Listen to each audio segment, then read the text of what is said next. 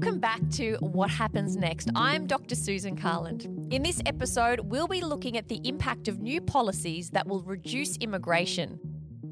What happens if we reduce the diversity of our communities? What would we lose? Do we need to worry about a dropping birth rate?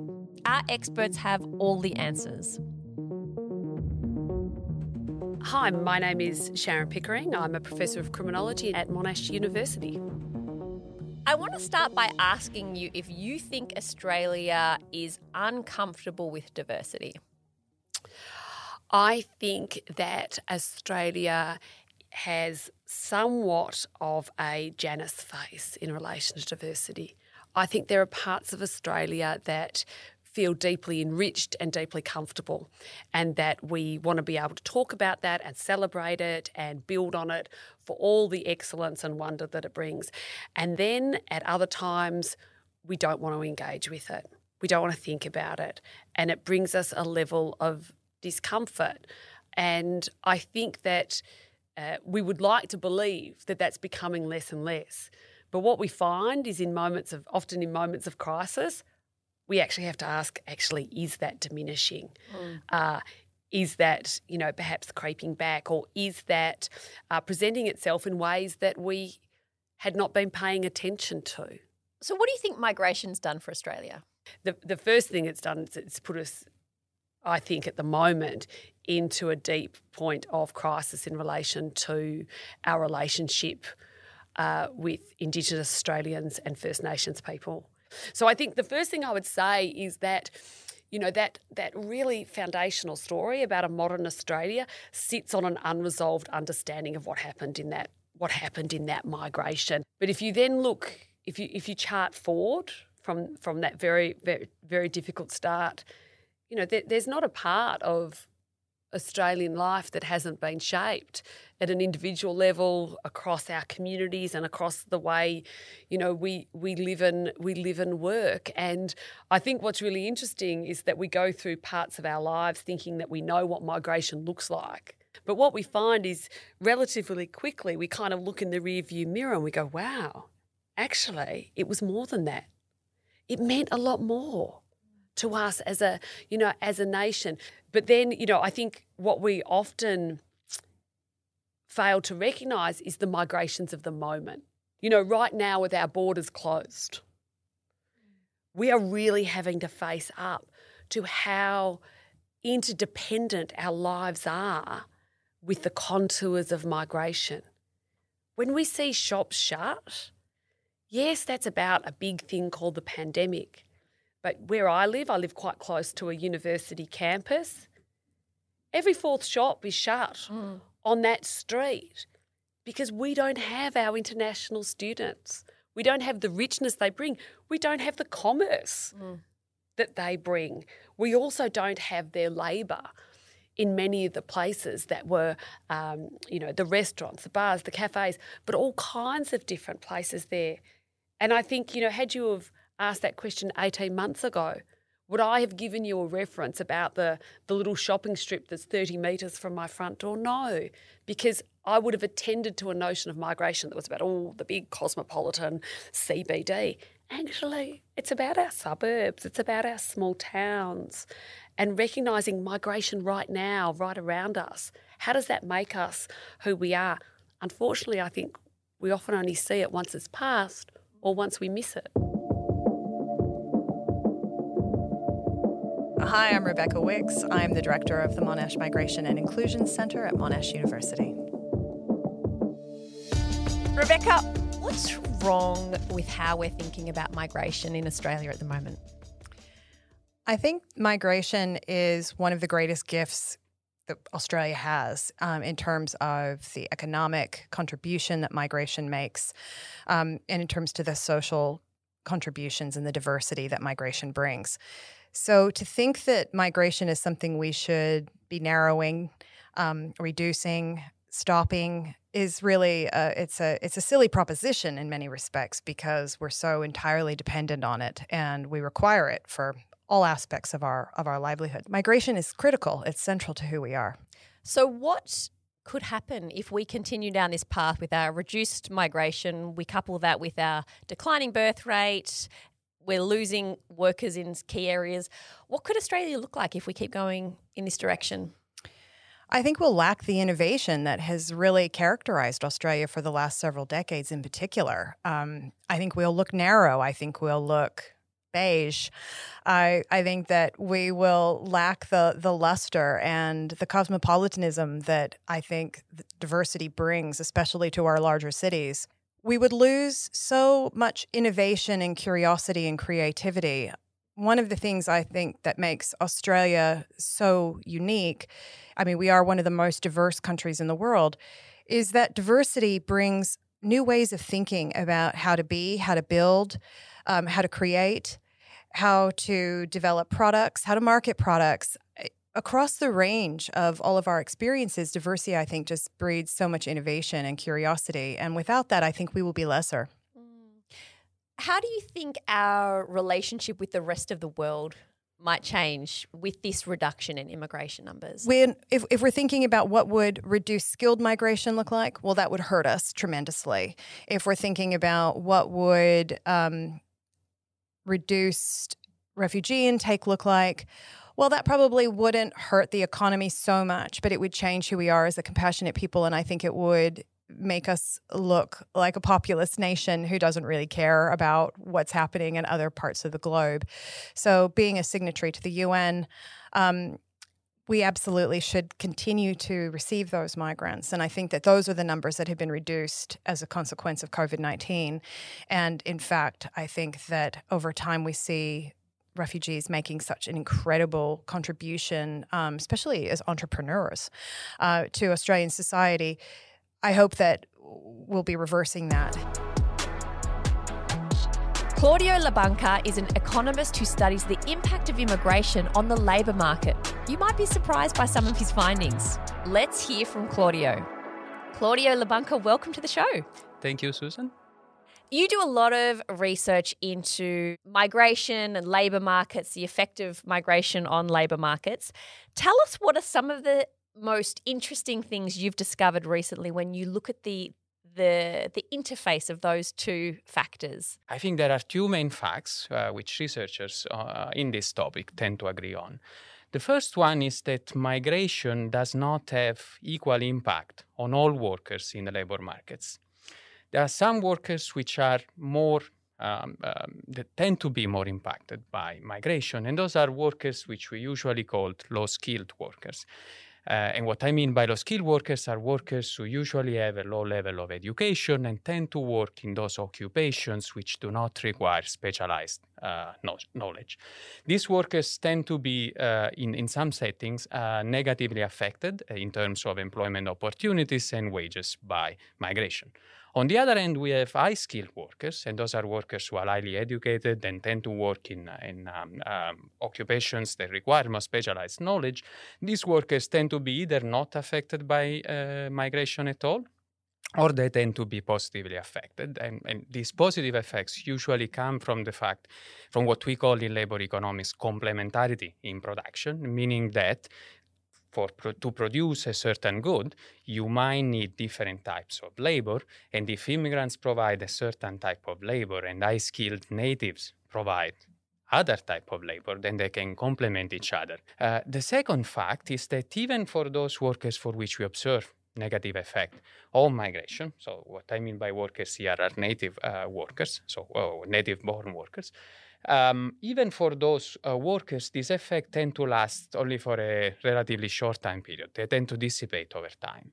So it sounds like one of the things you're saying is that old trope that the immigrants are coming and taking our jobs is actually true in the short term for low-skilled jobs. That's not always the case, but that's what many studies indeed find. And these effects are localized, some specific type of workers, and that they do not tend to last for long. Given Australia is in the relatively unique position of being able to pretty tightly control its immigration in, from an economic point of view, are high levels of immigration a good idea? We need to differentiate between types of migration. So there is what we call high-skilled migration and low-skilled migration. Now, as countries keep growing and develop, and Australia is a well-developed country, the demand for certain specific type of jobs, those highly specialized, keeps growing. And sometimes the internal supply of these jobs, okay, so the number of people who can actually perform those jobs is not high enough to meet that demand. And therefore, we need certain types of job from abroad. So when we talk about increasing migration, we need to think really what type of migration we might want to increase, also in light of the overall demand and supply.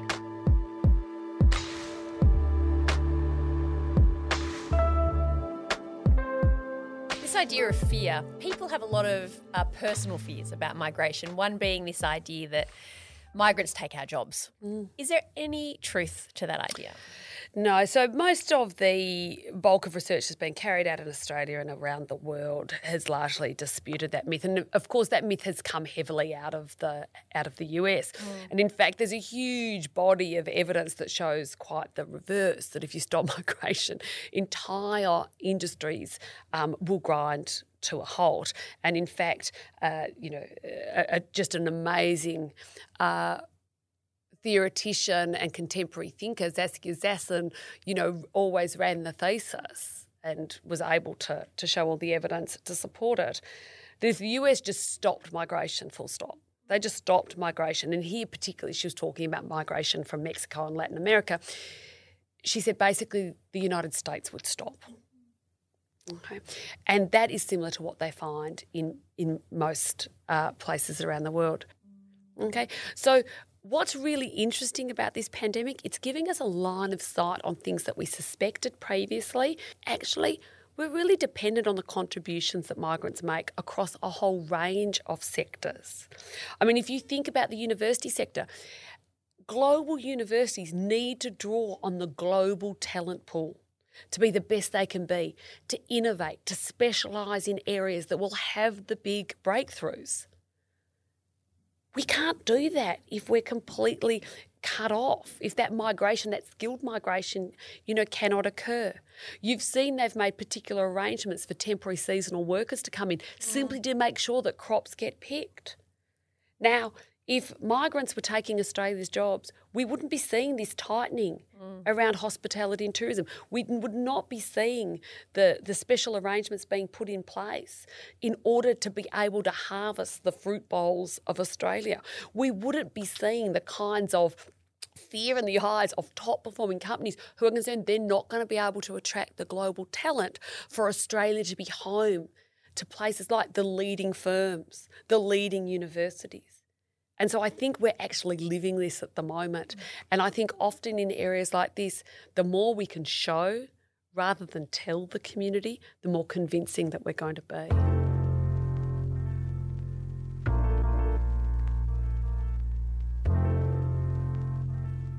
Hi, I'm Marie Seagrave. I'm a researcher at Monash with the Monash Gender and Family Violence Prevention Centre and the Monash Migration and Inclusion Centre. Marie Seagrave, welcome. Thank you. What do you think is wrong or not working about the way Australia is thinking about migration? I think there tends to be a focus on what people can do for us. So there's absolutely a lot of incentive around encouraging people to come who can bring significant wealth, who can come to Australia and perform services for us, be labour in Australia without any pathway to permanency. The seasonal visa is created so that you only ever come and go. Your family can't come. You can never stay. You're never on a pathway to permanency. All of those kinds of visas are driven to extract things from people, but not to offer very much. And I think this is going to be something that we need to pay pretty careful attention to, because conversations around population are driven by the need for us to encourage people to come to Australia. And Australia, on the one hand, is not a very welcoming place. When we think about visa and migration policy and regulation, some of our attitudes, the ways that we treat asylum seekers, all of those things send very bad messages. But I think on the other hand, there's a very different experience for people in communities. And so I think we do have the ability and the openness to encourage people to come and be a part of the diversity of our cities and our towns, and we benefit from that. I think we only see benefit from that actually in the everyday, but there's an effort to try to control and limit that. And often I think in the space where I work around temporary migration, whether it's to do with people who've been exploited, whether it's trafficking or labour exploitation or domestic and family violence, there's often a view that the only way to respond to that is to make it difficult for people to come forward as victims because we're suspicious that people will falsely claim in order to remain in Australia. And I think that is a fundamental problem. Whether we're talking about modern slavery or we're talking about domestic and family violence, our response should be that this kind of exploitation and abuse shouldn't happen. People will always falsely claim, whether it's a green card, marriage of convenience, those things happen, but you can actually identify them. I think you can create positive systems that pick up on those things later, as opposed to creating very high bars to be able to access support, which is undoing our commitments to ending abuse and exploitation. They totally undermine those commitments. And if Australia continues down that path, if we can continue having that sort of attitude towards any type of migration into Australia, what do we lose? What happens? Well, I think we continue to lose the value of constantly having new people and new ideas and diversity of experience. I think that one of the challenges we have, if we look at the leadership of our countries, there's not a significant amount of diversity of experience, of knowledge of various cultures. In many ways, I think COVID has exposed to us in quite a safe way for some of us what it is to have your life totally disrupted, to have everything that you knew taken away from you, that your life as it was is gone. And that's not really the experience of people who become refugees, but in a small way it's similar, that everything is gone. You still have your home, of course, you're not being made to move, but there's just total disruption to how you live your life and your expectations of what's next. Criminologist Rebecca Wicks explains why social inclusion is so important and the impact on all of us if we reduce the diversity of our communities. The community can do more. The community wants to do more. When you speak to communities all around Australia, especially communities that are wanting to increase their population, they want humanitarian migrants, they want refugees, they want skilled workers, they want them to come into the regions. They need them. And so there is demand for that. And I feel that we're missing a significant opportunity, one, to be a good and decent nation and to do the right thing for people who are less fortunate than ourselves. But we're also missing opportunities for growth, development and innovation in so doing. Because we are currently at the highest rate of displaced people in the world ever. Is that right? Yeah, absolutely. And we've been moving in that direction for some time. And I think as we start to see the manifestation of climate change and as we see the manifestation of populist politics in Western nations in particular, we'll see that displacement will only grow. And I really hope that Australia won't be part of that rhetoric and that we'll actually be a nation that will warmly receive people and provide them with a chance for a better life. Rebecca Wicks, thank you so much for your time today. Always a pleasure to see you, Susan. That's it for this episode. We'll see you next time on What Happens Next to find the good stuff that's happening to make our communities more inclusive and diverse. And there's plenty of it. I'll catch you next time on What Happens Next.